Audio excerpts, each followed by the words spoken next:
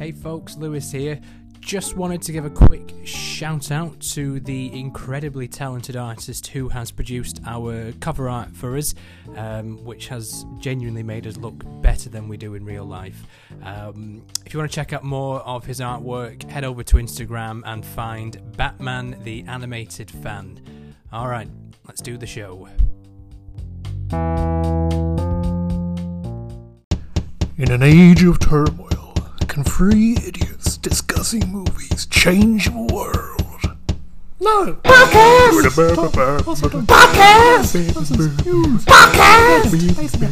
Podcast on Infinite Earths.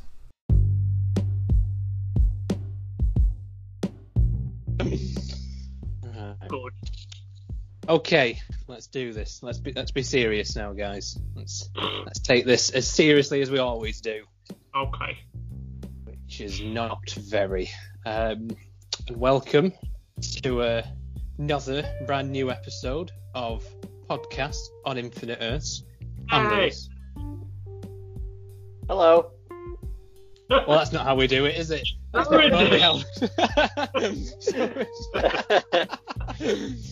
Who are you guys? How many have you had to drink, Tom? I can't do my bit before you do your bit. I'm Tom. I'm also Tom. Yeah, it doesn't work if also Tom is first. Like, It sounds like the podcast is lagging again. Oh yeah, should we address that? Oh. No. Okay. Lewis has just basically said, fuck 'em. all six listeners. Right. Well, on today's episode, we are going to be discussing the 2002 spectacle that is Spider-Man.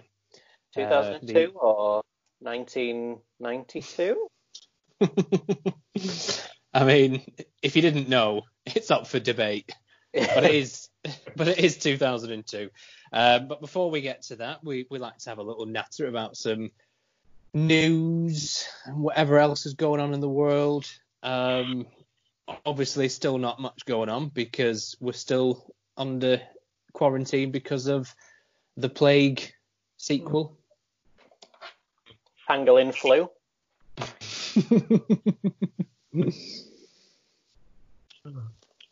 This is some good podcasting, guys. No, you've literally just said there's nothing going on in the world. Everything is cancelled. The stuff we did love is now dead. All our loved ones. Oh, God. There is a little bit of news. I mean, have either of you finished Tiger King yet? Yeah. Good. So Netflix have just released a bonus episode today. I've watched that as well. Oh, I haven't seen it yet. It's literally just Joel McHale talking to a few people like this, and kind of trying to take the piss out of him by being but not like rile him up at the same time. So a bit like Talking Dead, like one of them after show special things. Or what we do to each other on this podcast. Pretty much. Why is it Joel McHale? I don't know. I think, his reason was he'll take any job. I believe him. Oh, I do. Is it? What's your review of it then, Tom? Is it worth watching? It's a little bit of extra context and content that if you love the series, yeah, sure, but it's not necessary. That thing's doing its rounds on Facebook now, isn't it? One of his boy husbands has now got a full set of teeth. Yeah. Right now, he looks fantastic with his beard, his cowboy hat. He looks like some sort of like a comedy character. Like What world do we live in where someone getting a full set of teeth is news? a pandemic world, I guess. But it's the fact that he's not just got, any set of teeth. He's got all the teeth now. Like, they are so incongruous to the rest of his face. Yeah, apparently he stopped doing drugs. He's sorting his life out. So good for John. Good. Good on him. John. Well done for remembering his name. I think that's his name. It could be anything, really. I mean, as far as a bonus episode of a show goes, is it on par with our bonus episodes? Do you think? On par. There's probably definitely more of a structure. Somehow ours had more alcohol. Oh, that's bad. Do you not have any sort of like hillbilly moonshine? Not on screen.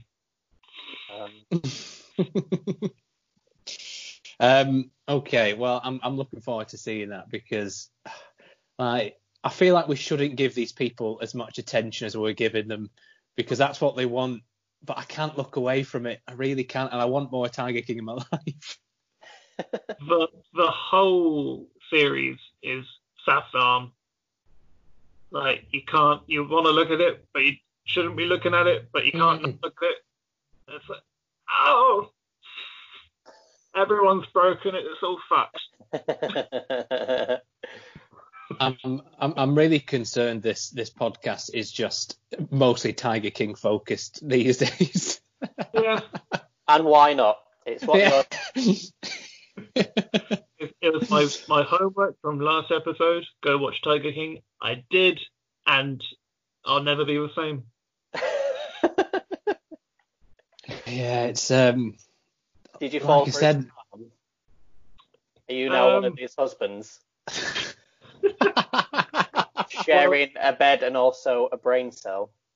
Well, I'm straight, so I fit the criteria, which is.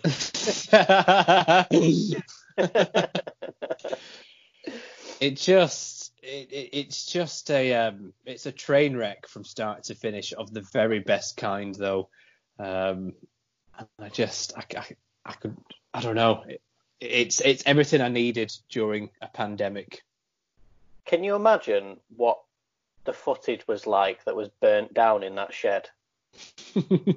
My God. I don't think they'd even be allowed to show most of it. Like, apparently the cutout is racism.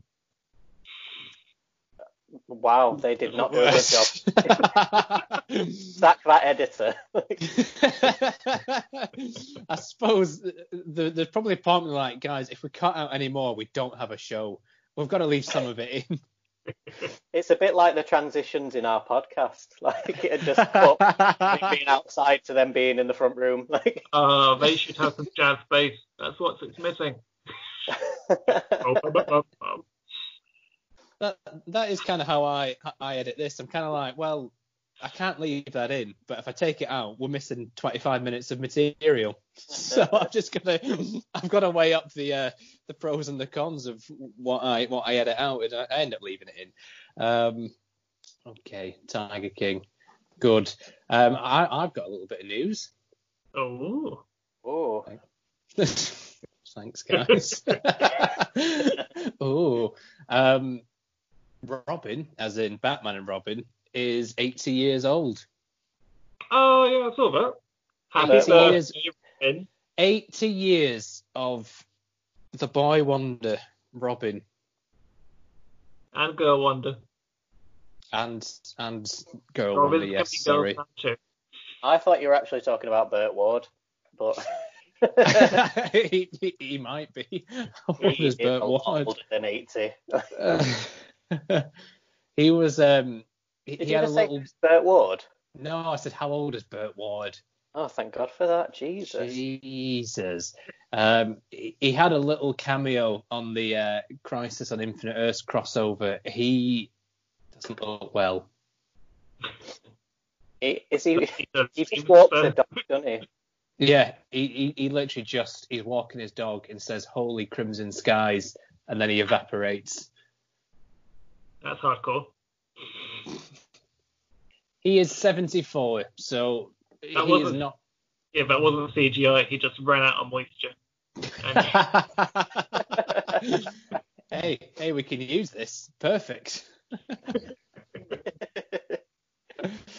Yeah, he just does like big dog rescue these days. That's all he gets. So he's a real life superhero. is there going to be one of those like Big Dog King coming to Netflix? Where it turns out he's an absolute psychopath and he's married to 50 men. Hey, dogs and puppies, welcome to Big Dog Rescue.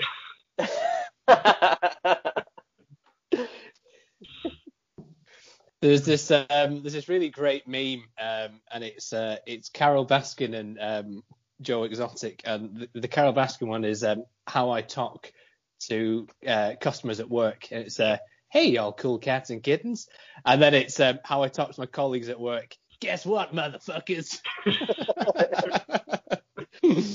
Have you seen that really horrible one where it says the last known picture of Carol Baskin's husband, and it's a lion taking a shit?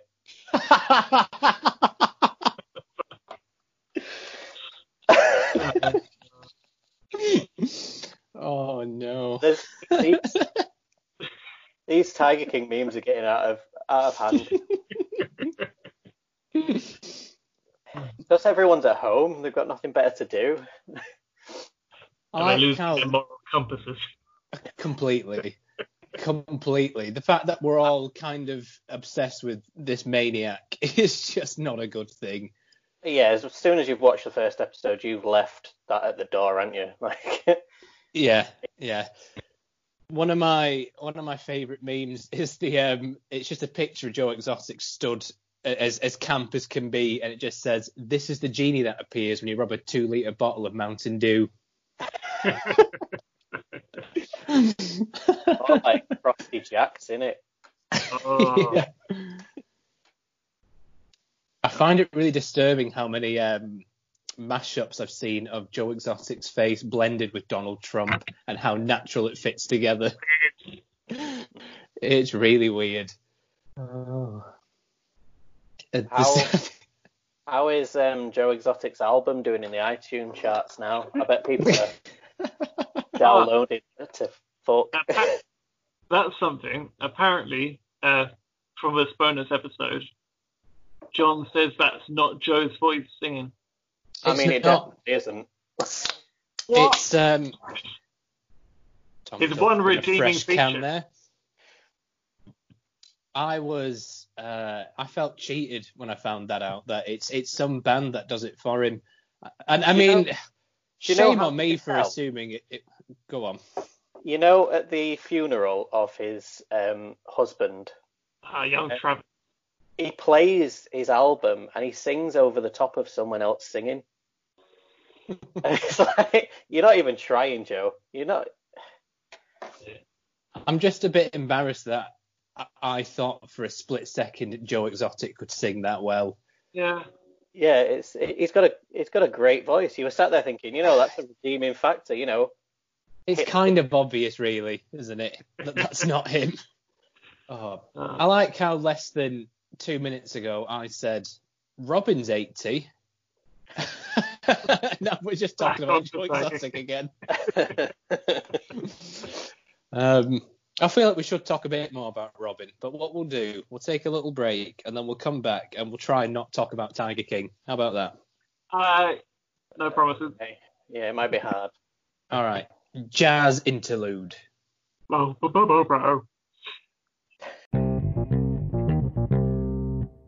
He does it. I'm recording, Tom. I think. Oh, dear. So, we Robin. weren't... Yeah, Robin. So, 80 years of Robin. Who's your favourite? Bonus points, guys. Can you name all the Robins? Oh, no. Right. Let's do this. Dick Grayson. Tim Drake. 1, 2, That guy. 3. Damian Wayne. Yep. Oh god, there's one which before Damien. Oh fuck! Tom's googling here. My other screen. I'm not. I'm drinking. I can't name really any of them.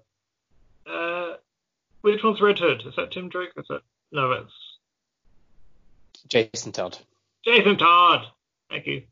And you've got 2 females in there as well. Oh, the ginger Females. one.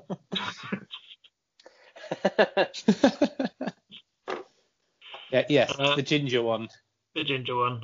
And the one that becomes Silk? Or is that someone else? That's somebody else. You've got Carrie Kelly from The Dark Knight Returns. The ginger one. See, I told you. And you've got Stephanie Brown as well. Yeah. That is a boring name. Very. I'd hate to be called Thomas Brown. Thomas Brown. Yeah, it's not the most superhero name, is it? It's like that guy from Game of Thrones, the leader of the Golden Company, just called it Harry Strickland. He sounds like a dancer. he just sounds like some sort of like hedge fund manager to me. What are we all drinking? What are we on? I am on Jack Daniels and Coke. Well, I had beer, but it's gone. Well, yes, that'll happen to it. I'm on Strongbow, which I didn't realise was horrible. Yeah, Strongbow is bad. Have you seen Strongbow... that? Have you seen that picture where it's like how Strongbow is advertised in America and how Strongbow is advertised in England? And the picture in America is them drinking them out of really short tumblers and like socialising and smiling. And then the other is a guy with one shoe just passed out in a bush. Is it me in Huddersfield? I mean, they come in pint cans. Like, who's drinking that out of a tumbler? Are you on original or dark fruit? Oh, he's original look. Piss coloured. No, that's my It's piss. flavoured as well. Strongbow is one of those drinks that you need to have had a few drinks already before you start drinking Strongbow. Well, I'm in luck. It is 4:00 in the afternoon. What else is there to do, Lewis? What else except watch Spider-Man? I was when you were ill the other day, I was like, oh, he's got that bad case of haven't watched Spider-Man-itis. No, I actually did watch it. And it made him ill. That's what gave him the migraine. I don't want to fucking talk about this shit. Oh, dear. No, oh, dear. I did feel like shite. Well, I'm glad you didn't have the COVID. You're not vidding. No, I don't have the Rona. Well, is there any other news you guys want to discuss? No. I found a new park. I feel like Tom, this nobody isn't knows the where time you live. This probably isn't the time you should be going out discovering new parks. I keep getting bored with my walks. I need. Especially after what the judge said, Tom. You're not allowed within 10 feet of a park. I know that's a specific park. This one's fine.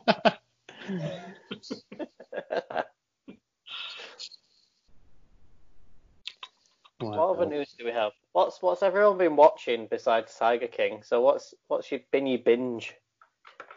I'm still working my way through The Mandalorian, and I like it, but it's just a lot of it is just The Mandalorian in a wide shot walking through some sort of desolate landscape. And there's not actually an awful lot that happens. I think they could, once it's out here properly, because it's still not all out for some fucking reason,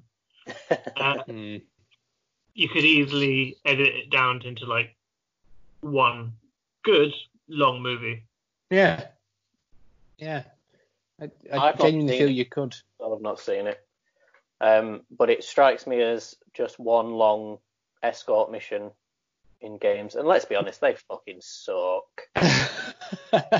Who wants to do an escort mission? it is a little bit like that. They never go your speed, do they? No. They always get in the way, always get killed. They block a corridor. I love the ones in Skyrim where you can like get them going, and then you like quick travel and then wait. Like GTA, where you get in a car and drive off really fast, and then they suddenly just appear at the point. Although, have you played BioShock Infinite? No. I repeat, I do not have a console. Oh yeah, well, BioShock Infinite came out when we were in uni, and the whole premise of that game is one long escort mission. I did have a PlayStation 2. Came out last year, PlayStation 2. Yeah, I had one console at uni, but I didn't have a screen for it with any sound. So I was making up the plot to Assassin's Creed. I would love to see that. Just you voicing all of the characters in Assassin's Creed. Oh no, I've come to an edge, which it won't let me go any further. What? Oh god. I wish he did have that voice. I'm gonna jump in this hay. Just look at me. I'll do it. Oh no. I've collected all your feathers. What do you want me to do? See, I never got to that bit. Oh, did you not? Did you get sick? No. Did your voice run out? No, I just didn't know. I just didn't know what I was meant to be doing. It'd be a very different game. Games are really hard when you can't hear what's going on. I got through COD because it's just shoot the people until they're dead. Which Call of Duty? It might have been Original Recipe. Original Recipe. 5 herbs and spices. 11, sorry. 5 herbs. COD green. Mine doesn't taste as good, clearly. The dictation of video games. There is one good Dixie Chicken in Manchester, and it closed. And I was like, fuck. Oh my god. Yeah, there's a lot of Lost Cat posters outside of that Dixie Pigeon. A lot of claws in your food. And you're talking to the person who frequents a Chinese restaurant that has a bouncer on the door. I'll tell you, that's how you know it's good. I maintain that's Lewis's fault. That's one time I provoked the angry drunk man. None of us have been slapped in the face with a chicken ball. Somebody has at some point. I've not been slapped. What if they haven't though? What if you are the one and only? Residual chicken ball from your face. That was a good night. I might talk my way into trouble, but I can talk my way out of it as well. You didn't though. No, I didn't. You. Excuse me, that man's just hit me. Let's sort it out. And his exact words were, I can help you now, but I can't help you out there. Oh God, that is what he said, isn't it? Oh, he was really ominous, wasn't he? Yeah. Oh, sinister. And I'm like, what do you mean you can't help me out there? Like, it's on your doorstep. No, it's a wild land. Just one little bit of news before we move on to our feature presentation. Taika Waititi was talking about. By the way, I love Taika Waititi. Yeah. He's awesome. He was talking about Thor: Love and Thunder, and he said it makes Ragnarok look came. He said, if you Google space sharks, you'll get an idea of what we're doing. I'm in. I'm Googling I'm all in. Where's Google? Excuse me, Google. Space sharks search. I mean, Sharks. I'm very excited. Whatever's going to happen. Oh, I can't put a space. Yeah. If you Google it, then it is just pictures of Thor wrestling a shark in space. Yeah. That's all I want. And I think that should be. I think that should be the tagline for the film. The Megalodon in space. That is great. Yeah, can we have Jason Statham on it? Yes. Running through space. Like a really weird version of a Silver Surfer. He's just hated himself. He's just punching sharks in space.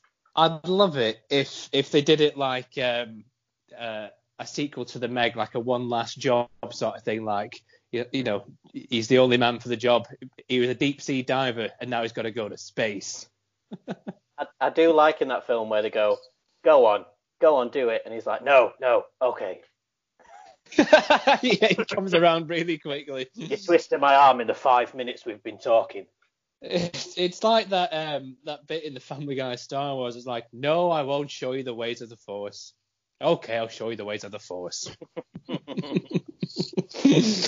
But I'm really excited for this new Thor film because it's amazing how Taika Waititi made Thor probably the most interesting character in the Avengers after being the worst. Yeah. Well, I'm a for the first Thor apologist. Oh, you know. Yeah. I like Explain yourself. Justify your actions, Tom. Well, it's like it's almost like a little western, like a small town. A bad guy comes. There's sand. That's a Man of resounding Steel. review. The ending to Man of Steel, that was the entire film. It was good for the time. Like, you know, you look at what we'd seen before, it was good. But yeah, I like the way they went with it.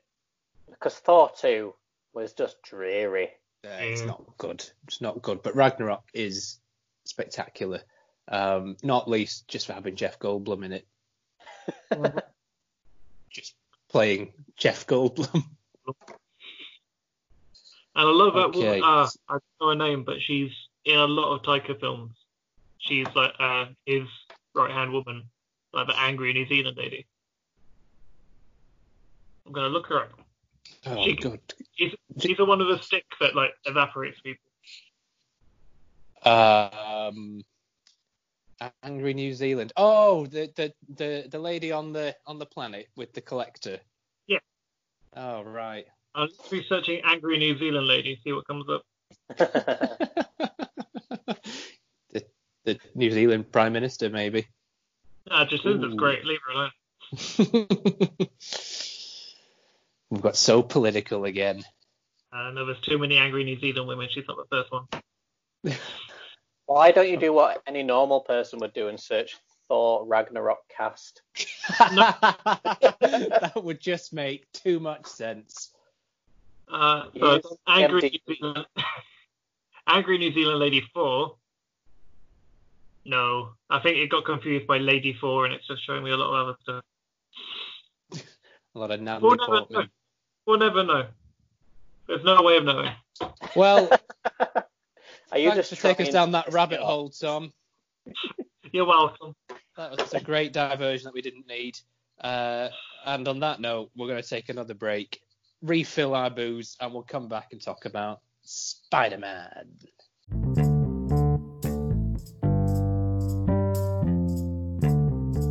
All right, welcome back, everybody. Today's feature presentation is the 2002 Marvel superhero movie Spider-Man. And as always, Spider-Man. Peter Spider-Man. And as always, we start with our quick facts. Thanks. That is I really appreciate the enthusiasm. All right, quick facts. So, this film released in 2002, starring Tobey Maguire, Kirsten Dunst. All right. Yeah. Willem Dafoe, James Franco, and Why others. do you struggle on Kirsten Dunst but not Willem Dafoe? Like, Willem is not a normal. Directed by Sam Raimi. Budget $139 million. Box office $821 million. For 2002, that's a big box office. Not bad, though. And remarkably, even though you're way back in 2002, it was still only the third highest grossing film of 2002. Bonus points, guys, if you can name me the top 2 films of 2002. I can't name films. Or just the franchises they were from. Stuart Little. Oh. Yes, Stuart Little. Got it in one. Who remembers Stuart Little? Yeah. Oh, franchise. Shrek. No. Big franchises. Big early 2000s franchises. Was there a Batman around that time? No. X-Men? No. No. Jurassic Park. No. Jurassic Park. Whatever Harrison Ford is doing these days. Indiana Jones. Crashing Planes. Oh, I really thought you'd get to this a lot quicker than you have done. Give us a clue. All right, okay. Clue number 1 for the number 1 film. I will say Sean Bean. Oh, Lord of the Rings. Yeah, Lord of the Rings. And then number 2, I will say. Let me think of a clue that doesn't give it away. Naming someone in a film. That's not a clue. To be honest, I'm glad you said it. Lord of the Rings. I was going to say Troy. So. All right, and the second highest grossing film. Let's say it was predominantly child actors in the film. Was this also a franchise? Mm-hmm. 2002, child actors. Yeah. It revolved around 3 specific child actors, mostly. Oh, I'll let Tom get it. No. 3 child actors. No. Can you give me another clue without sort of... Tom's delicately whistling I can't hear. I can't hear every single whistle. Like, it cuts out. What's another clue? Who was in it? Sean Bean. Right. Not Sean Bean. I've got a clue in mind. In this specific film, you had, in all of them, Robbie Coltrane. Is it Harry Potter? Yeah. Of course it's Harry Potter. Jesus. Harry Potter. Yes, it's Harry Potter. But still, Spider-Man nearly broke $1 billion back in 2002, and although that's kind of the norm these days for Marvel films, that's a massive success. That I was just surprised. Do we know what came 4th or 5th in that list? If you give me 2 seconds, I'm interested to know what it beat. Like, obviously, it wasn't going to be Harry Potter or Lord of the Rings.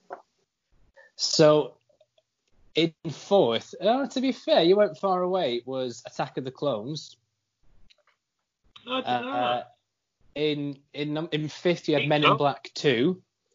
6th, you've got Die Another Day. Oh dear. 7, pretty big year. Signs. Yeah. 8, Ice Age. Number 9, My Big Fat Greek Wedding. And then number 10 is Minority Report. A lot of big films in this year, actually. And yes, Tom, you were right. Stuart Little 2 is in the top 50. Yeah, boy.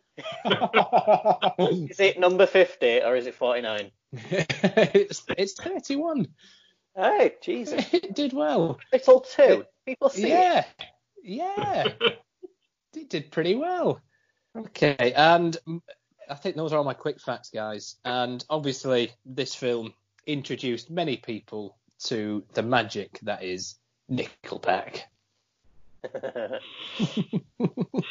No. We have this film their to thank. Oh, get off the podcast, Tom. We'll wait. I'm looking at you now. You definitely had Nickelback's album. I didn't have the album. I had enough songs to make an album, though. Oh. We were all downloading them on LimeWire at the time and giving our computers an STI. let's LimeWire, the only thing deadlier than coronavirus. I'm gonna leave that there. Let that hang. What you just said, like the party is. What are your guys' first thoughts on Spider-Man?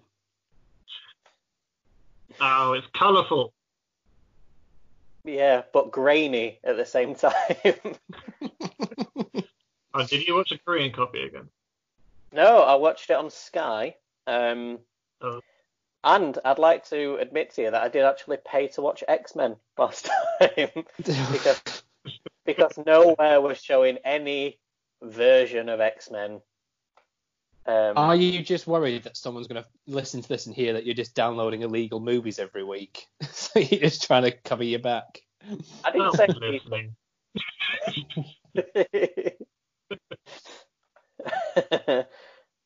I like it. I like Spider-Man. It's the best Batman film I've ever seen. It's a bold statement. I like that even though it's a fairly modern film, relatively speaking, it did that thing they used to do in like the 50s and 60s and start the film with 23 minutes of credits. Yeah, it did. Yeah, a nice callback, but I thought. I just got annoyed with it. Danny Elfman's got to earn his paycheck somehow. I mean, that is exactly what it's for. And I like it because it introduces you to how good the CGI is going to be in the rest of the film. Yeah, it does sort of lube you up a little bit, doesn't it? Like it gets you ready for what's going to come in more ways than one. Words. Jesus Christ! It's a little, dear. you know, you had a project in IT at school, and you're putting in all these like star wipes and transitions and stuff. Yeah, that was pretty much it's stock audio. That's what it is. Yeah. It also does what they do in X-Men, and I don't know if this was like an early 2000s thing where they have to start with one of the main characters giving a voiceover explaining the whole film. Were we just stupid back in 2002? I think they thought we. Possibly. I mean, I was what 10 at the time. Well, yeah, that's true, but not everyone was 10. How old is Tobey Maguire? Right. Right. How old? I checked. So in 2000, when it came out, he was 27. That's ridiculous. So too old to be playing a. What are they in? Are they in their version of university? But they get on a school bus. College, it's high school. It's high school. Yeah, it's high school. This is what I mean. Yeah. It's ludicrous because I think it isn't just Tobey Maguire and Kirsten Dunst that are 10 years too old for the roles that they're playing. Every single actor in this film is far too old. Aunt May and Uncle Ben are grandparents' age. How can they be his mum or dad's sister or brother? Well, considering he's 40, I mean. Dafoe, who has always been in his late 50s, has a 12-year-old son. Who miraculously is James Franco. No, I'm not buying it. Not buying it. But to be fair, Willem Dafoe will outlive us all. He will. Is he the Everyone cockroach is just. of the Actors Guild? Like, Everyone is just entirely too old in this film, and it's Aunt May that gets me because she is 89, and she's meant to be his aunt. Apart from the teacher showing around the science lab, he is 10 years younger than all of the classmates. I really hate the and again, X-Men does this a little bit as well. How on the nose some of the plot points are in this film. Like the very first time you meet, Willem Dafoe, and he says to Peter Parker, "Your parents must be very proud." No, they're dead. Back to the exposition. Yeah. And then in the very next scene, they're at a museum tour about spiders. Come on. Yeah. Why are they genetically engineering spiders? What is the point of it? Never explained. And it's the fact that it's like a whole thing dedicated to spiders. It's like, you know what could have been a bit more subtle. They are scientists, right? They know the dangers of these spiders. When one is missing from the cage, she just goes, "All right." One of the other scientists might have it. It'll be good. Come on, let's go look at some dinosaurs. Would you not look for the spider? Would you not panic more? Like, especially considering what it obviously ends up doing, you'd think there'd be a little bit more cause for alarm. Yeah, they have gone like, what is the most dangerous aspect of each of these spiders? Let's give it all to one. Yeah. Why is it red and blue as well? Like, again, it's just.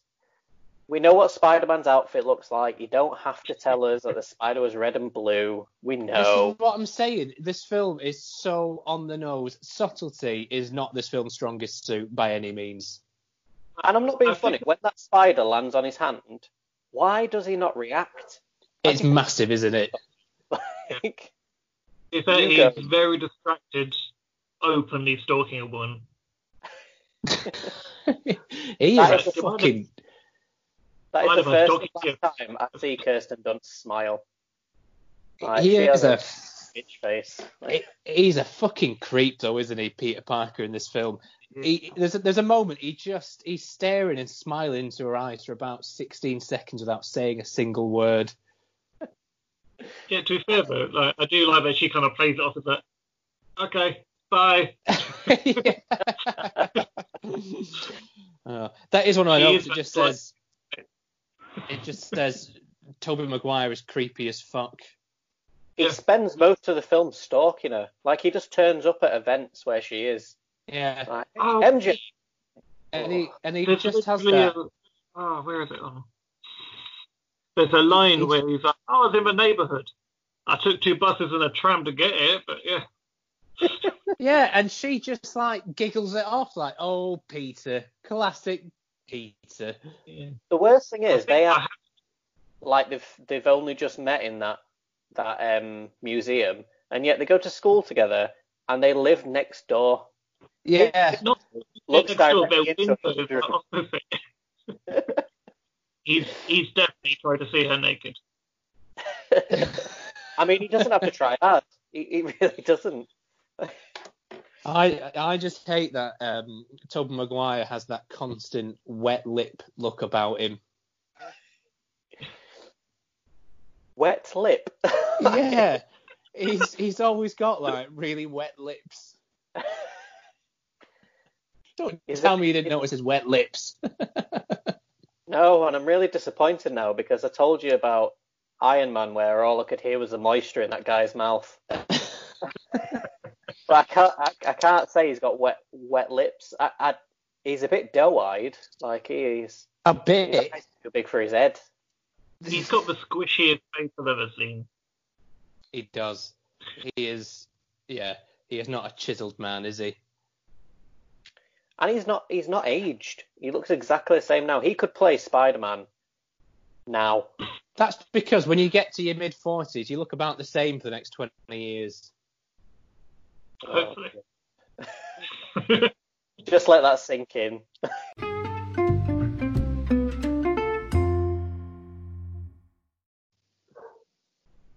All right, we are back talking about Spider-Man 2002. What did you guys think of sort of the earlier parts of the film when he is becoming Spider-Man? Very courteous of you. Yeah, I mean, I liked it. It was strange. I don't understand what his acid sort of dream was about. You know, the whole skull flashing on the screen. I really like that line where he's running up the stairs and Aunt May goes, "Do you want something to eat?" And he goes, "No, I had a bite," while he's sweating. This is an ill man. And let's be honest, when he's like, well, he don't do it till later, does he? When he's squirting things in his room, Yeah. That's not a metaphor at all. No. Aunt May's knocking on the door. "I'm busy. Get out of my room." Although I'm not decent, which is essentially, I'm exercising naked. Go away. Yeah. I did write down that there's a lot of web slinging shots filmed like POV cum shots in this film. I hate looking at that. Its hand. It is. And it doesn't do it in the comic books. Why are they doing it in the film? Like, he makes the stuff himself. Yeah. Yeah. Well, it changed in the comics afterwards, didn't it? They made it biological. Oh, did they? Yeah. I don't know if it's changed back since, but yeah. When I sat watching this with Steph, she was like, "So what powers does Spider-Man have?" And I was sat there thinking, none, really. Because in the comic books, he doesn't squirt the thing out of his arm. He doesn't really have the thing that grips onto the wall. It's his suit. Really, all his powers are acrobatics. That is literally all he has. Yeah, the puberty metaphors in this film are rammed down your throat. Hairy pants. Excellent.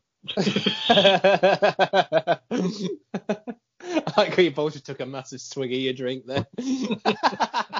Watch that taste out your mouth.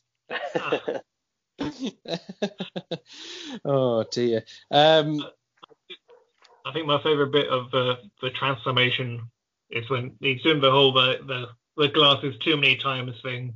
Yeah. Like, can I see it? Yes, I can. Can I see it? Yes, I can. And then our mate's like, "Are you alright?" He's like, I'm fine. I'm a sexy boy now. Yeah, why does he become ripped? Like, spiders aren't ripped. Last time I checked, spiders don't have abs. This is something I just don't like about Tobey Maguire. He's such a doughy man.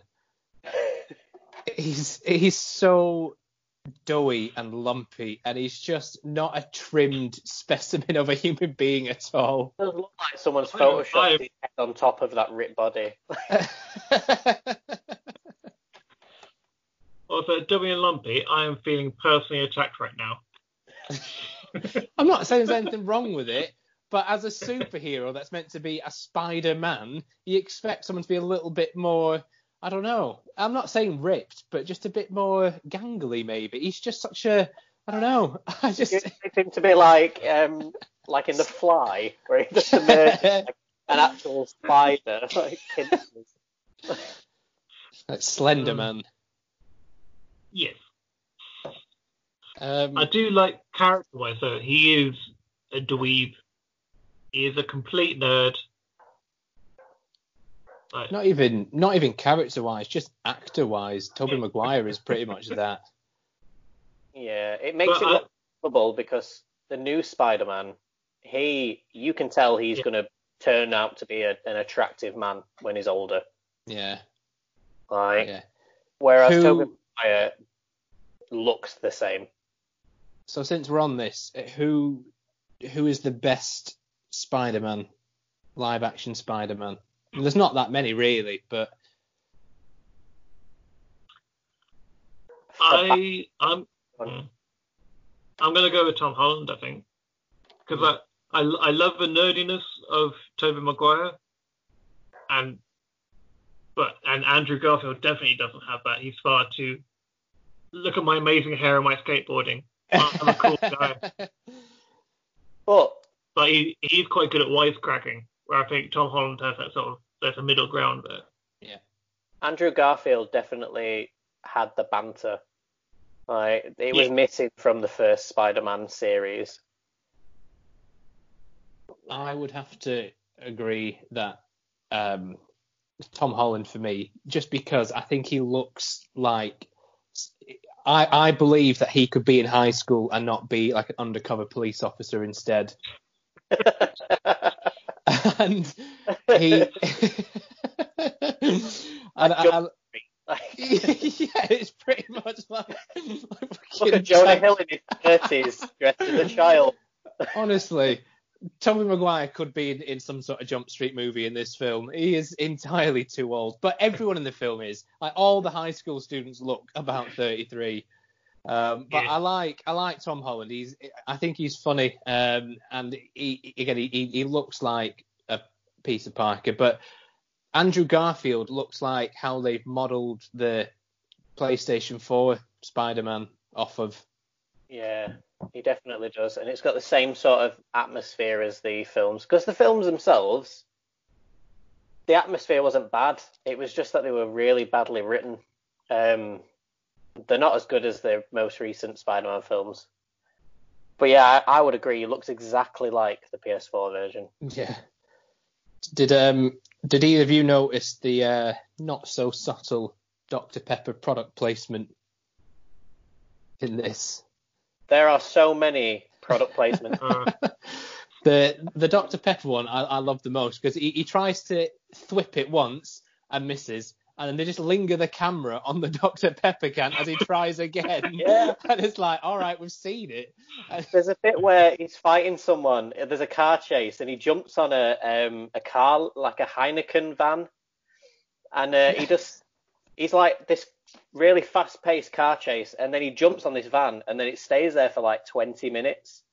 It's like, yeah, we get it. You're on a Heineken van. It's fine. Everybody knows what it is.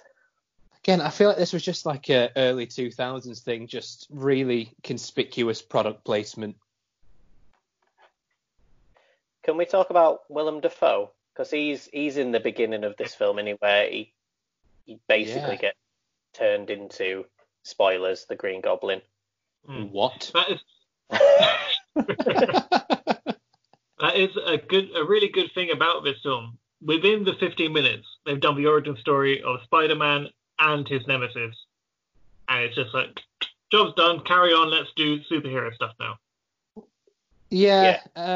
But we don't really get Spider-Man until the 1 hour mark. I did make a note of this. You don't see proper Spider-Man until an hour into the film.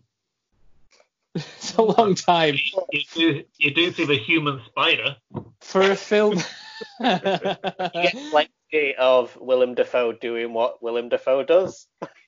Chewing the scenery. Acting his little heart out. Willem Dafoe has the biggest mouth in Hollywood. Can we all do our best impression of Willem Dafoe's laugh in this film?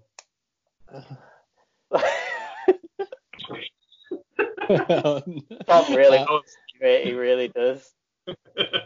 I honestly don't know if I have the vocal capacity to do that. It's like a squawk. It's like yeah, just like a ha ha ha. There's no need for the laugh, though. There's no need for the laugh. I don't think in any of the Green Goblin story is a laugh a prominent feature of his character. No, I think you watch a lot of Wizard of Oz beforehand. Yeah. And you laugh too. Yeah. Auditioning for the Joker, he was like, Danny Elfman, He must be writing a Batman like soundtrack. Yep. It is just that cliche Hollywood supervillain trope, though, isn't it? A really maniacal laugh, and there's no need for it. Maniacal laugh. So speaking of Spider-Man's origin, it takes us to, as you said, Tom, the human spider scene in the weird wrestling cage match, homoerotic slam down 2002 event. I love that Bruce Campbell is the one to name Spider-Man. Yeah. Yeah, it's a strange decision that to make. To leave that up to him is a bold choice. Did you ever play the original Spider-Man game? I played the Spider-Man 2 on PlayStation 2. Spider-Man 1, he does the tutorial. Oh my god. He's the voice of the tutorial, and he does most of the sounds within the Spider-Man game, and I just think that's great. Because he's like best mates with, I think they're brothers, the Raimi brothers. Raimi, yeah. Well, did either of you clock on to Peter Parker's casual homophobia in that scene? Yep. Well, he does live with like two 80-year-old people. It's a generational thing. I mean, I think you're making excuses for Peter Parker. I think he might just be a terrible person. Yeah. Good. That's like saying, "Oh, Grandad can be racist because he's old." It's fine. Yeah, it's just when he's fighting that guy, and he says, "That's a nice costume. Who made it? Your husband?" I'd be like, well, "So what if he did?" Let Macho Man be happy. Yeah, like it's those little things though that just date the film, because they would never ever put that in a film these days, and it's amazing how much our values have and our tolerances have actually evolved in quite a short space of time.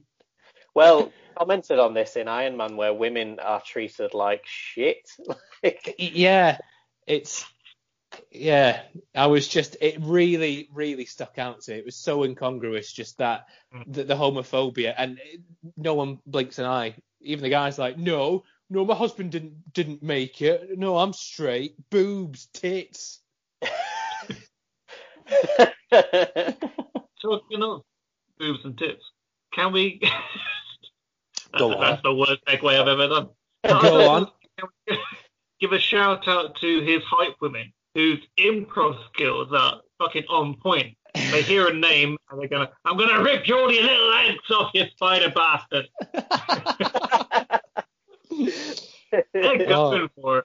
It's like we're in the crowd. So after he has viciously attacked that man in a homophobic rage, it then leads to the scene where Uncle Ben gets killed for one of many, many times in live action cinema. Did you guys clock the name of the actor who plays the guy that kills him? Sandman? Well, yes. Peter Parker.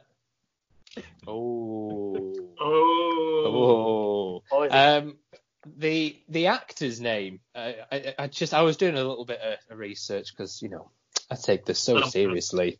Michael Papajohn. It's not even funny. It's not, is it? It's like, how can you get through life with your surname is Papajohn? And I don't even think his family started the pizza either. I think that's just a coincidence. I think he's heir to the Papajohn fortune. Do you think he has like a manor somewhere in like South England, like Downton Abbey for John? It's just really, really tacky. They're all Italian. Oh, xenophobic. Papa John's. Yeah, Pizza's Italian. Jesus Christ. Pizza time. Oh, that's number 2. No, 3. When does he say that? There's a Spider-Man where he goes, "Pizza time." I think it's number 2. I think it's Oh, no, number it might 2. be 3. It might be 3 when he's going weird. Oh, when he he's- does when- emo dancing. Yeah, when he gets his fringe. How does that make him play the piano? Hold on. We'll come on to this because this is a whole other conversation. What did you guys think of that whole sequence though, with Uncle Ben being shot and then Spider-Man hunting down the killer? Because I really enjoyed that sequence. It was one of the sort of standout moments to me, and because the film took a pretty. It was a bit darker than I remembered it to be. This film. Yeah. It's a good sequence until you realise there are no police people or anything doing emergency first aid. They're just waiting for paramedics. No one's applying pressure. No one's raising his legs. They murdered him. They could have stopped it.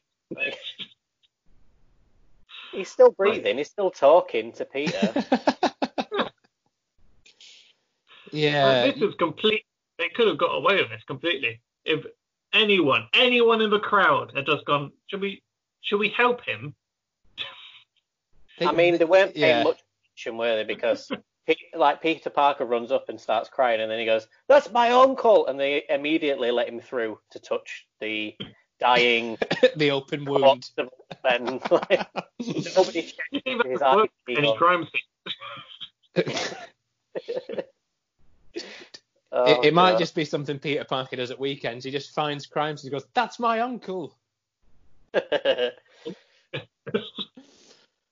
It's a little bit like this is a really tenuous stretch. Did you ever watch Murder, She Wrote? It's a bit like that, you know, where she walks into an open crime scene and then just starts touching things, and she's like, "I'll solve this crime." No, you don't work for the police. I love the idea that all that kind of like her and Poirot and everything, they're the criminals and they're covering up the murders. Like,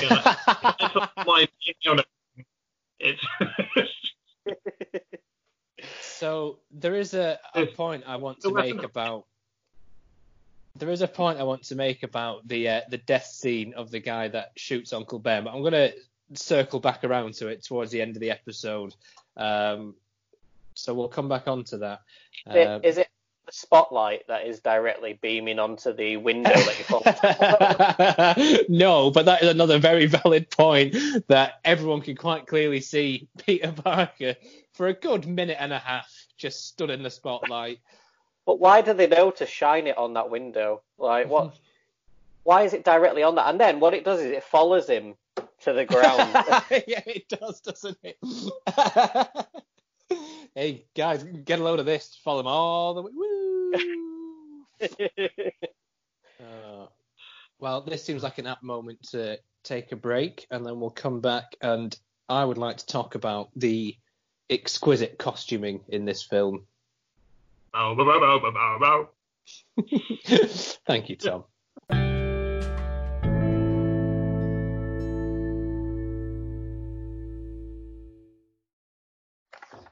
All right. I want to talk about Green Goblin, a bit more about Willem Dafoe and Green Goblin. And first things first, Green Goblin's exquisite leather costume. Rubbery leather muscle suit. Man. Right. Is that what you designed for a war zone? That's exactly what you'd be wearing. A goblin mask. It's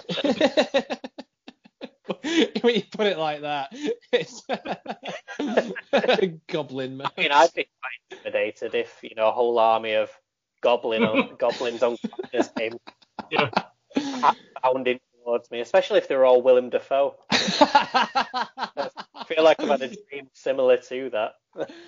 Just an army of Willem Dafoes on hoverboards. But just, you know how I feel about costuming in these films, and I just picturing 1,000 Willem Dafoes. Oh God. Sorry. It's a bit like Family Guy, you know, where it's like he's under Stewie's bed and he's like, "Hey, you asleep yet?" And he just like slides under the bed.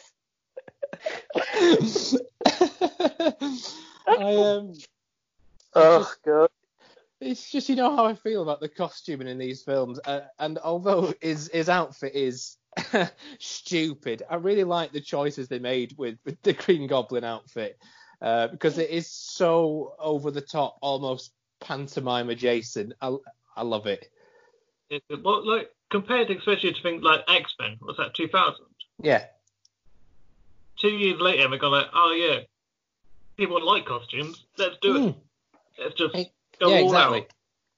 It's not very comic book like though, is it? It's because in the comic book it's like a cloth suit, isn't it? He's got that big purple hood and the green face and and the purple glider. Have you seen the behind the scenes stuff of when they were going to have like an animatronic mask at one point? No. Yeah, they did a load of testing for it, but then they were like, this isn't working at all. We'll just have Willem Dafoe's mouth showing ever so slightly.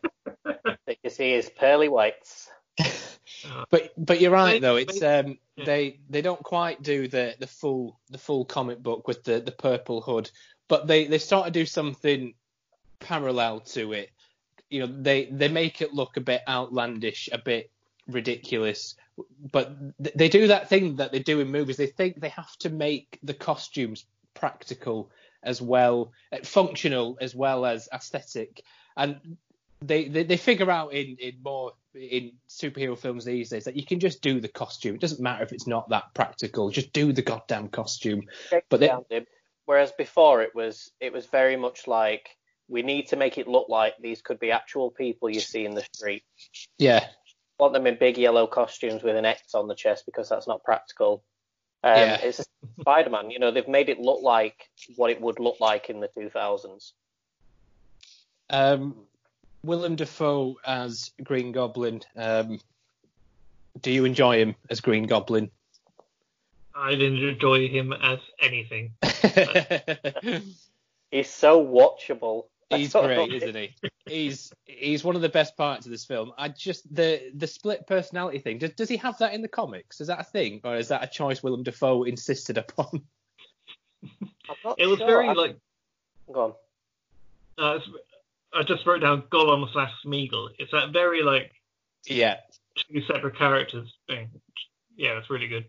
I think it's very Spider-Man animated series, because I think he does have a split personality in that. He doesn't know what the Green Goblin does in the animated series, but in the comic books, I don't think it's a split personality. He knows exactly who he is.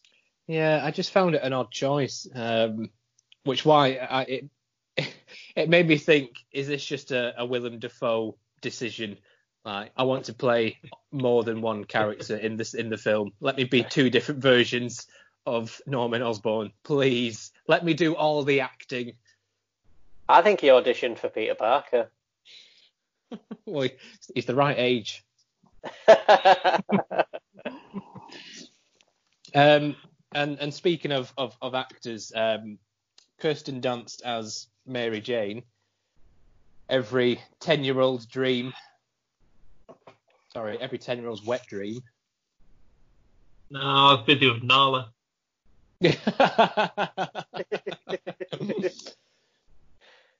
Jesus. 10-year-olds a bit young, actually, isn't it, really?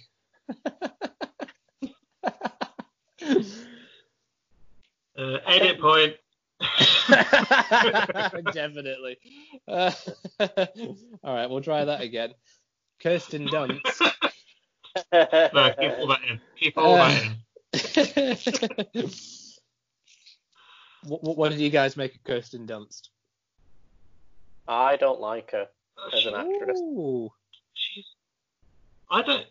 It's not even her as an actress. Mary Jane is unlikable, completely unlikable. She is, isn't she?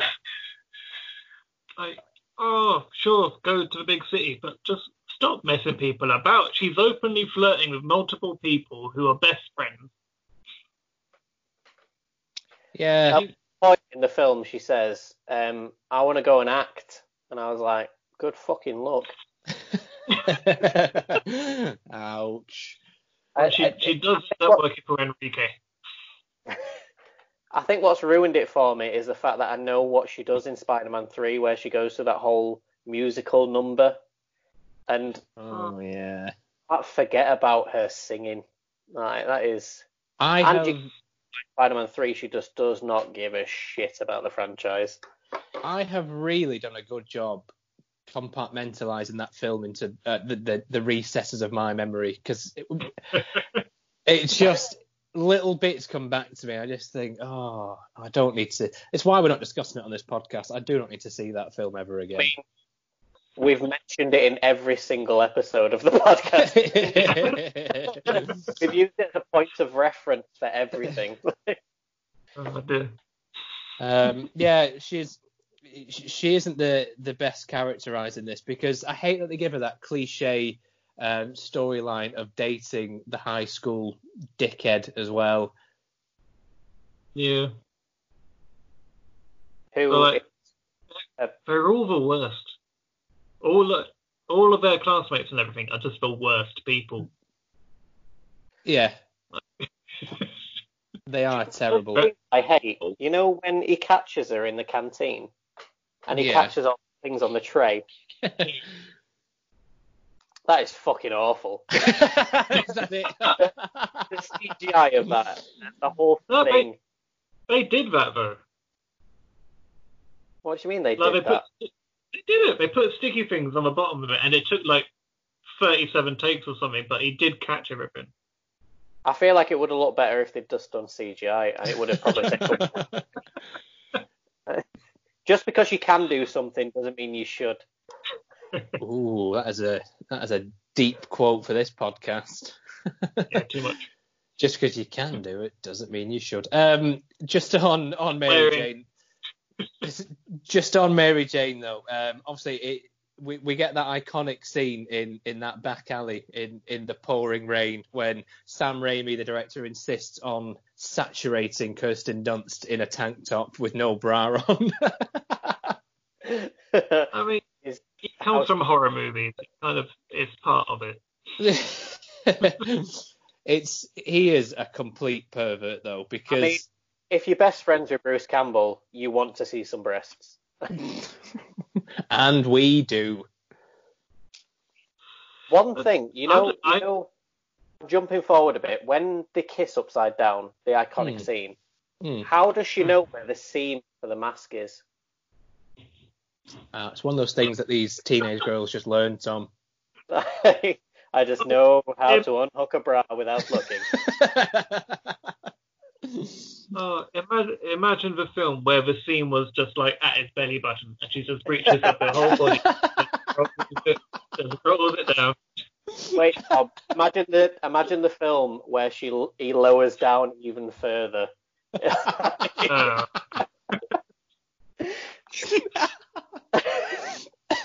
Sorry, I'm just picturing the belly button and Tobey Maguire's round belly just hanging there.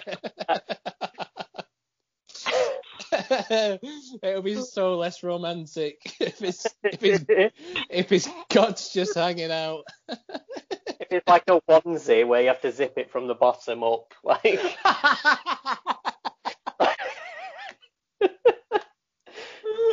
It'd be like if you went for a shit, you'd have to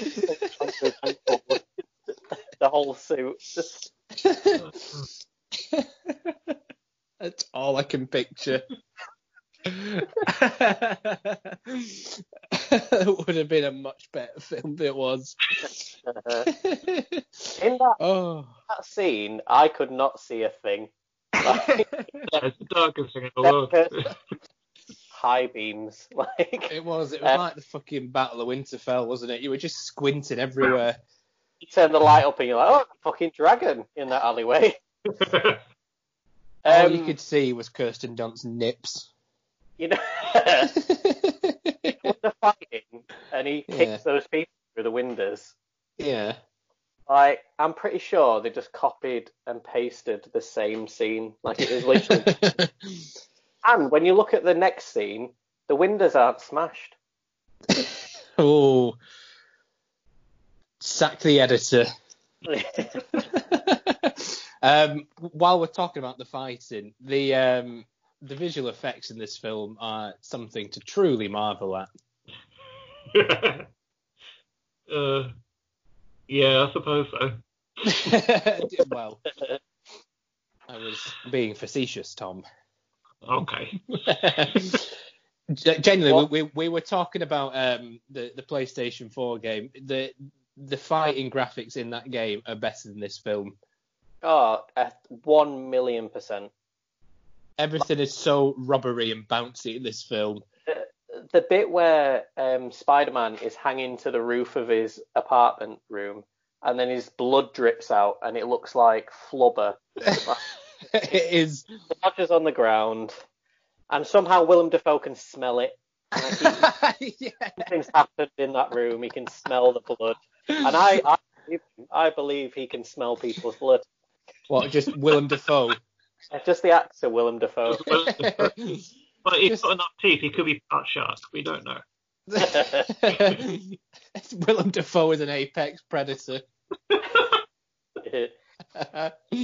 I do really enjoy the scenes when they've got Tobey Maguire hanging places because you can see the veins in his neck ready to burst.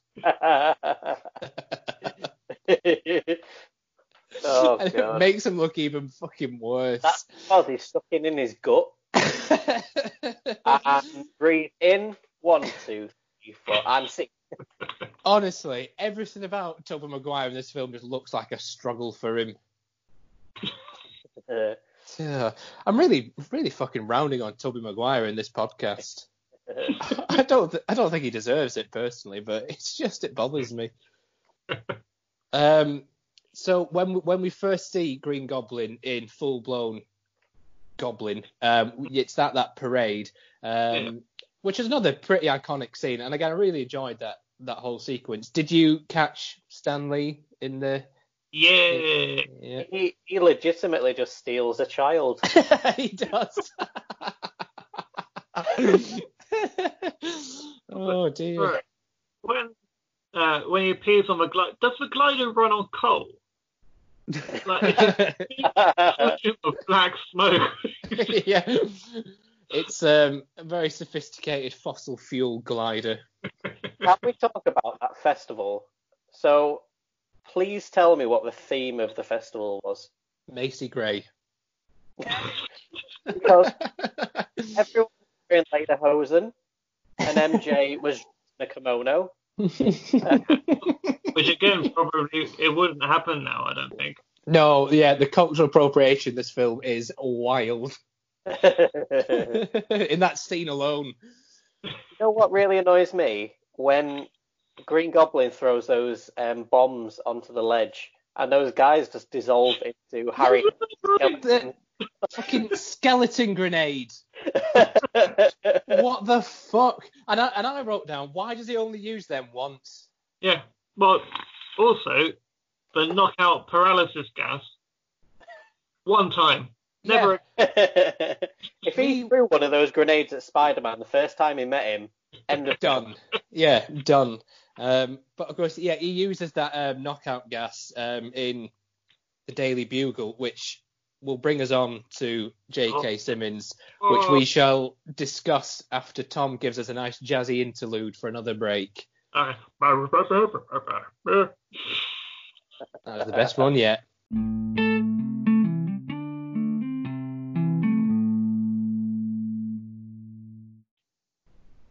All right, we're back. We're going to talk some more Green Goblin, J.K. Simmons, and other stuff. Correct. Can we talk about when sort of Green Goblin it hits a lamppost and it clocks this guy on the head? He did. That guy is dead. There is no world where he will be alive.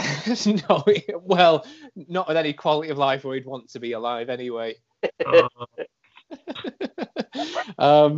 He leaves a lot of dead bodies in his wake in that one scene. All those skeletons. He leaves a lot of skeletons lying about. So MJ not stand up?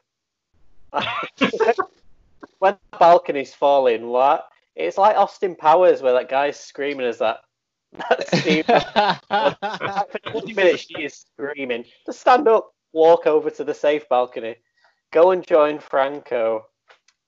We've not even talked about Franco in this episode. I mean, I've been trying to avoid it because he's not an interesting character in this film.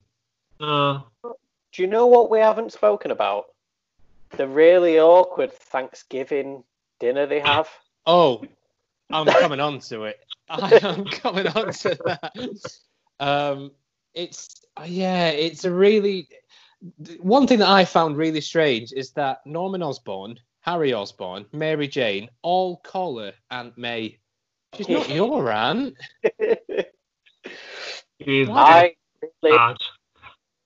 I really love the scene where he takes some of the sweet potato marshmallow stuff. By the way, America, that is disgusting. Don't put marshmallows on top of sweet potato. What is wrong with you? Anyway, so when he touches that and she slaps his hand, and then there's that awkward sort of like interchange between.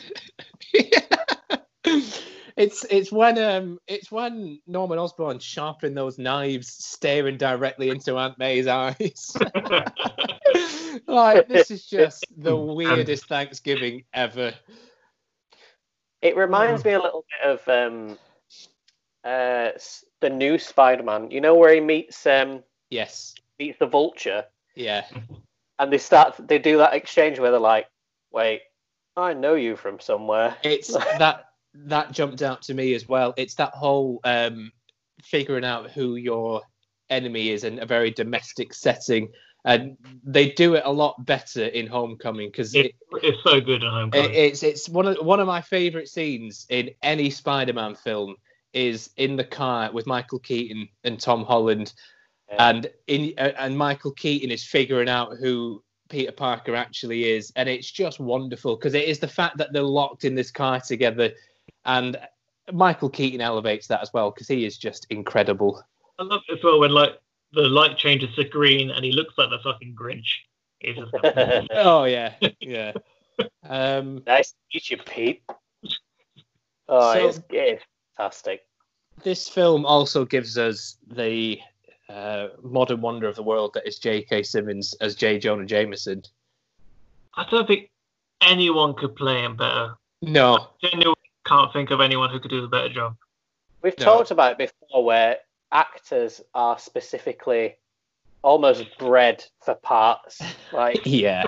He is bred for that part. Like, because some of my favourite scenes are just J.K. Simmons delivering 50 lines in 15 seconds. And I love that when they reboot the character in Spider-Man Far From Home, they're smart enough. Yeah, they're smart enough to realise they have to get J.K. Simmons back. And I like that they give him this like InfoWars twist on it for 2019. But he's amazing, isn't he? He's the best. He definitely is. And he has some great one-liners. I like his like entourage as well that he's got. Yeah. I was talking to you about actors and actresses I didn't know were in this film. Elizabeth Banks is his assistant. You know what? I didn't even clock that. I might have been writing a note down at the time. I didn't even clock Peter it. Parker tries to flirt with her. And he's like, very badly. I'm a photographer. And she's like, I know. Yeah. There's a lot of them here. It's a newspapers, mate. One of the Raimi brothers is the other one who comes in, who pokes his head around the office and says stuff to him. Oh, is it? Yeah. I don't know which one it is. It's not the one who directed it, I don't think. Sam. I do like that he's a dickhead. A lovable dickhead. Yeah. Like, it's like, that's not slander, but it's libel, whatever. Like, yeah, that's an amazing line. Yeah, he's slander has to be in print. or the other way around. I don't know. And then he's also like honourable as well. Like he doesn't rat out his sources. Yeah, when he's genuinely got Green Goblin bearing down on him. Yeah, it's a. He could literally just point to the next room. I like how the pictures that Peter Parker provide look like my early attempts at Photoshop. They are so shit. I like in superhero films when there's a fire and there's always somebody's baby in there. Oh. What is with these negligent parents?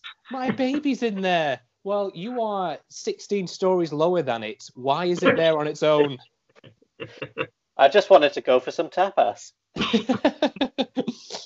How was the Green Goblin making the sound effect of a woman screaming? Oh my god, I literally wrote that down. How does Willem Dafoe do the girl's voice? Acting. It probably is just Willem Dafoe. Is he not really hot? Like he's got the full Green Goblin garb on, and then a little. Black. It's never explained how he sounds like a small child, and they don't attempt to explain it either. But he's so emotive. He can do anything. So, as the film unfolds, obviously Willem Dafoe starts to figure out who Peter Parker is, and then we get that very biblical scene when he smashes through Aunt May's bedroom window as she's mid-prayer. Dramatic. Yeah, very Shakespearean. Yeah, finish it.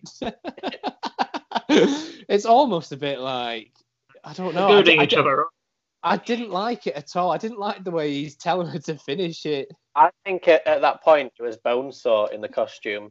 Finish it. Ready.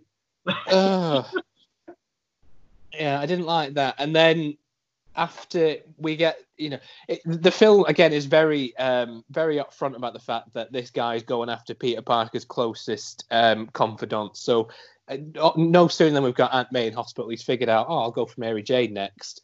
And then we get that. I do like that Peter figures that out though. It's like he's onto it pretty quickly, which is.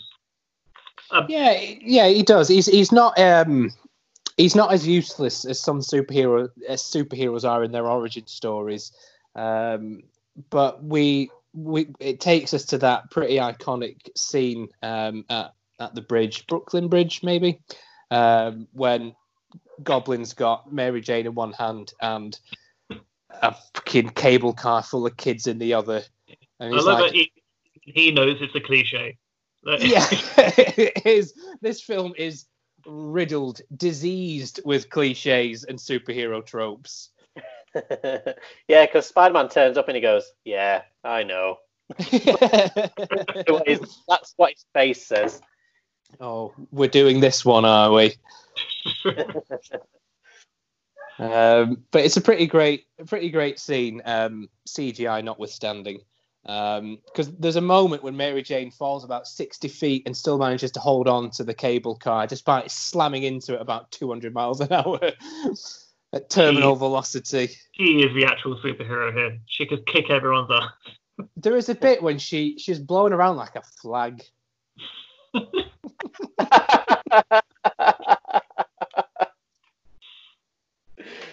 Not for the first time. Sure, it's just. I love the way these old 2000s films treat actors like they're just rubber dolls and they're just ragging them around. Oh God, So that scene brings in, I think, the most important character in these films, New York. Yes. The New Yorkers are very angry people. You must have one of us. You must have all.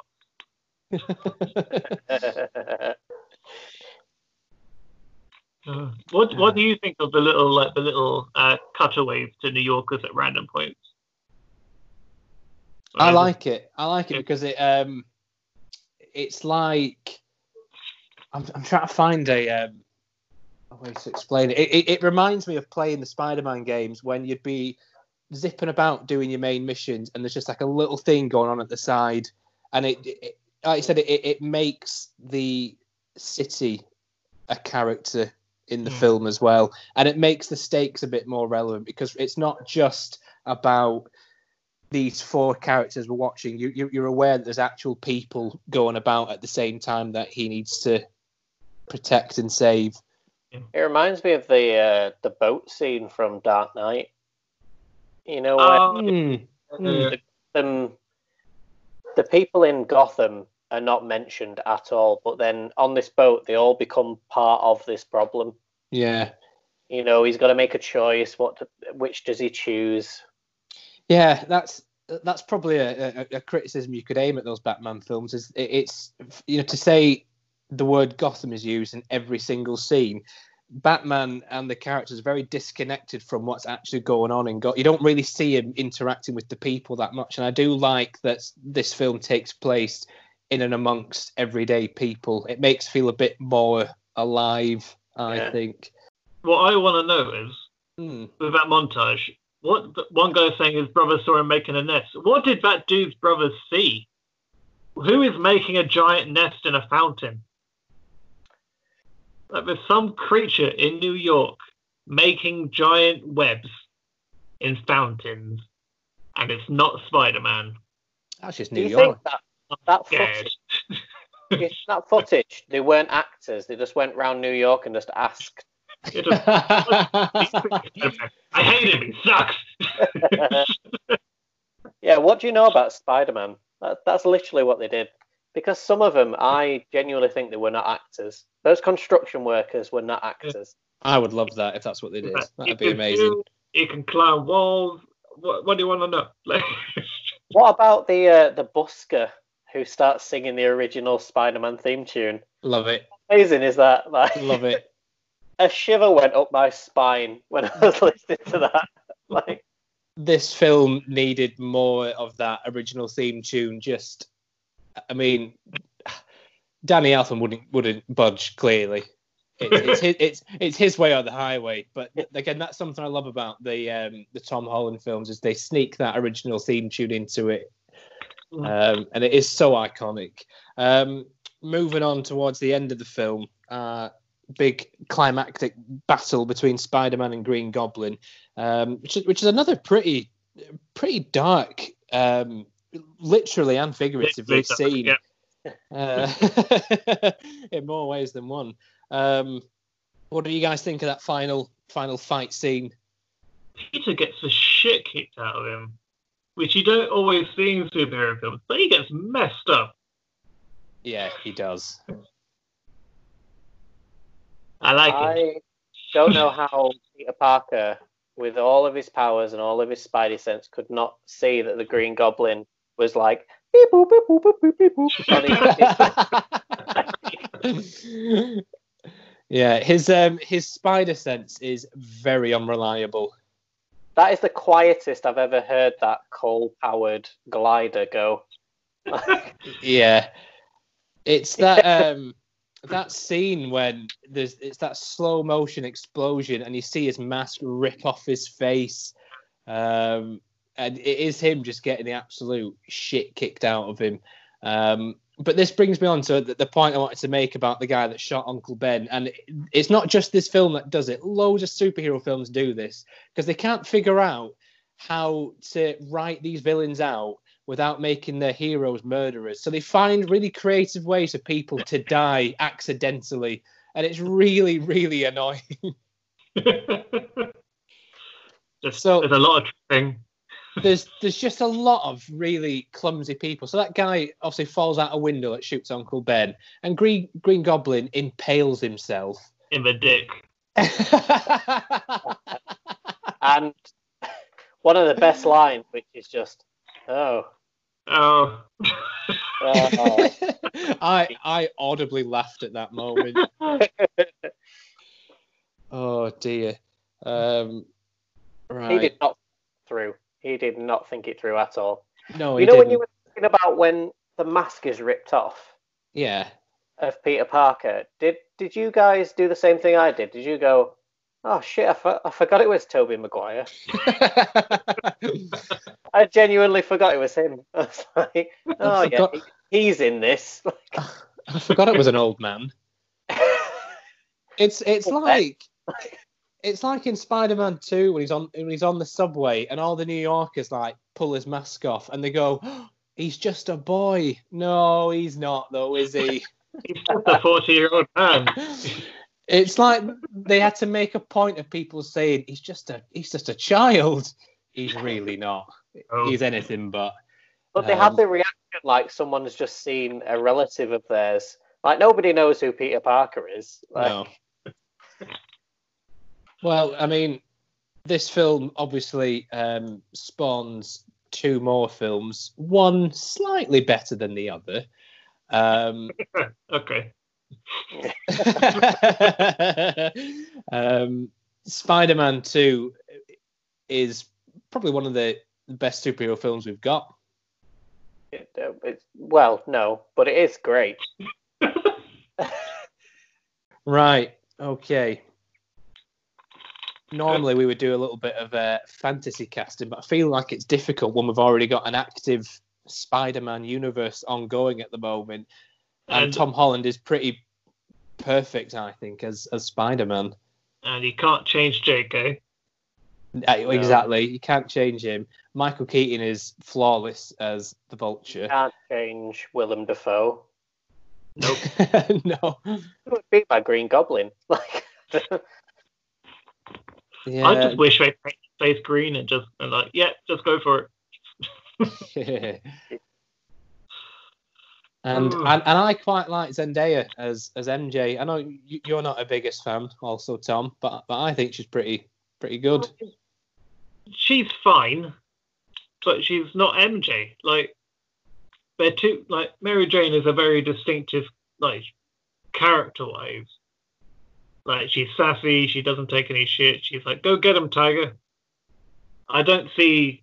Zendaya is very sassy in those films, though. Yeah, I don't see her going, "Go get him, Tiger." I see her telling him how to do what he's doing better because she's quite smart. Mm. Well, that's good though, because in the second one, when he's like trying to tell her that he's Spider-Man, and then he goes, "I need to tell you something." And she's like, "Yeah, you're Spider-Man. It's obvious." Yeah, that's great. I love that. I do like it. I just don't see her as like why does she have to be MJ? Like Mary Jane is MJ. Keep her as this awesome character that she already is. You don't have to combine the two. I suppose the way I look at it, it's like when people were, shitting on Zack Snyder for the way he portrays Superman and Batman, and probably rightly so. But it's also, we've got decades worth of stories with these characters done in a very similar way. I don't mind filmmakers and story writers just putting a different spin on characters that we've seen done similarly for 40, 50 years anyway.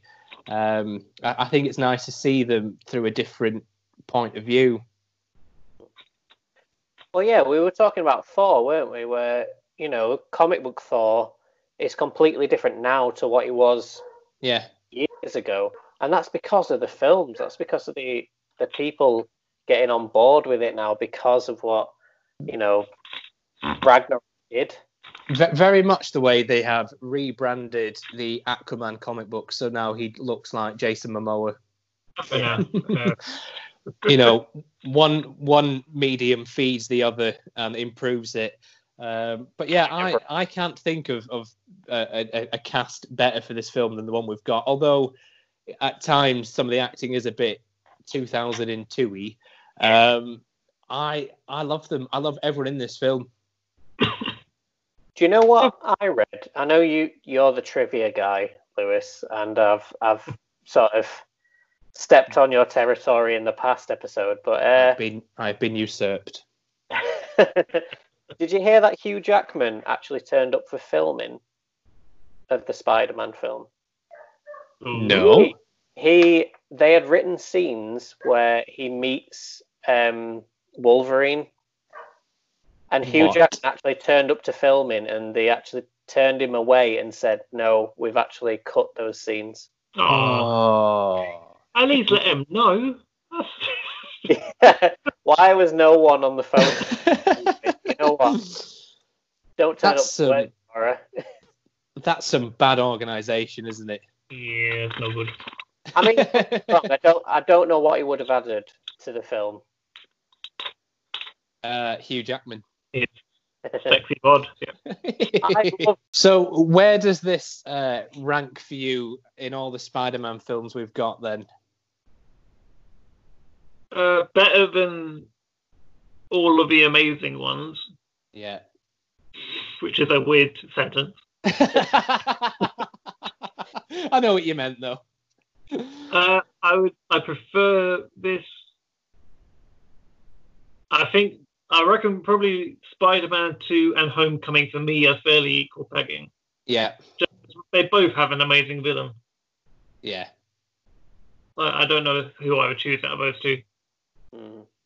But then probably this one, then Far From Home, I think. Okay, that's fine. We're going to be right. Like the Garfield saga is at the bottom of the rung. And then Spider-Man 3 comes after that. Spider-Man 1, and then Far From Home. And then I you know what? I'd go Spider-Man 2 and then Homecoming. Yeah, I was debating my top two between Homecoming and Spider-Man 2. And Spider-Man 2 takes it just because as much as I love all the MCU of Homecoming, they spend a lot of time trying to shoehorn in a lot of Avengers story points into it, and I don't think it needed as much. It's clever, and I like the way they make the Vulture this like disaster rescue guy, but I like Spider-Man 2 just because it exists in its own world, but it's interesting how both those films are elevated by excellent villains and how other films are spoiled by not very good villains, because those are your changing denominators, aren't they? And a good or a bad villain really can just make or break these superhero films. And Michael Keaton and whoever plays Dr. Octopus clearly do a good job. Yeah, I feel like if they did keep out the extended MCU from those Spider-Man films, it would have still been really good. It's hard to keep up. You know, if Gwyneth Paltrow can't remember that she's in the fucking film, then how can I keep up? Like, I think that says more about Gwyneth Paltrow than it does about the state of these movies. Too many fanny candles. That's what she's on. Okay. Have you guys got any other notes on? I've got a handful of like single sentence notes which I think can just be out there, and that's it. Here's the one. Moment where you read them out and we don't say anything. Yeah, sure. Go. This is a new segment. All right. Yeah. Fuck off does Norman Osborn drink Maker's Mark? That's just not a thing. Done. It's lucky that Harry arrived in the room by the gun drawer, or does every drawer in his house have a gun? Does Peter Parker have very distinctive tasting saliva? Does he usually go to the library till 10 o'clock? What is that about? Finally, he should either go into comic books or seamstressy. He's very good at both. Yeah, that's one of my notes. He tailors himself an exquisite outfit in an evening. Does he do it at school, do you think? Like as in like part of a DT or? This is something we've talked about before. These superheroes in their early days are very good at crafting outfits. Who is the MCU seamstress? It's Peter Parker, apparently. He's just there with hints in his mouth, like dressing Captain America. Breathe in. Let me just do your inseam. To the left. Well, that seems like a good place, Eddie, to end this episode. Oh, dear. All right. Well, thank you for taking some time out of your busy days, guys. I appreciate it. And thank you for everyone who's listening who actually made it this far. It's amazing. You've done well. Well, this is a brand new phase of our podcast. So next week, or whenever we record next, we are going to be discussing the 1998 Godzilla.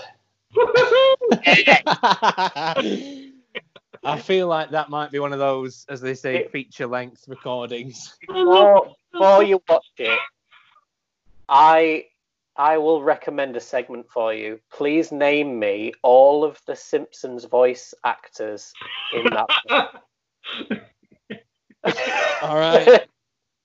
Challenge they are accepted. all in it, bar one. Challenge accepted. So, before we finish, did you guys like Spider-Man then? Yeah, fun. Yeah, I liked it. I enjoyed It I might has actually that. go and independently watch number 2. Yeah. Yeah, I got in the mood to watch more Spider-Man, and it has that weird mix of like nostalgia. Even though it's not that old, it made me feel quite nostalgic for being happier.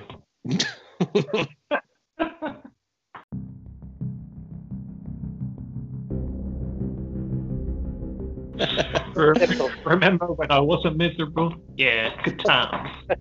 When I didn't have to pay bills because I was 10. When And all I did was watch Spider-Man 1 and Fantastic Four. Oh dear, Fantastic Four. Right, well, thank you as always, gentlemen, for being with me during a pandemic. Always appreciated. You too, dear. Always a pleasure. And we will see you next time. Bye. Bye.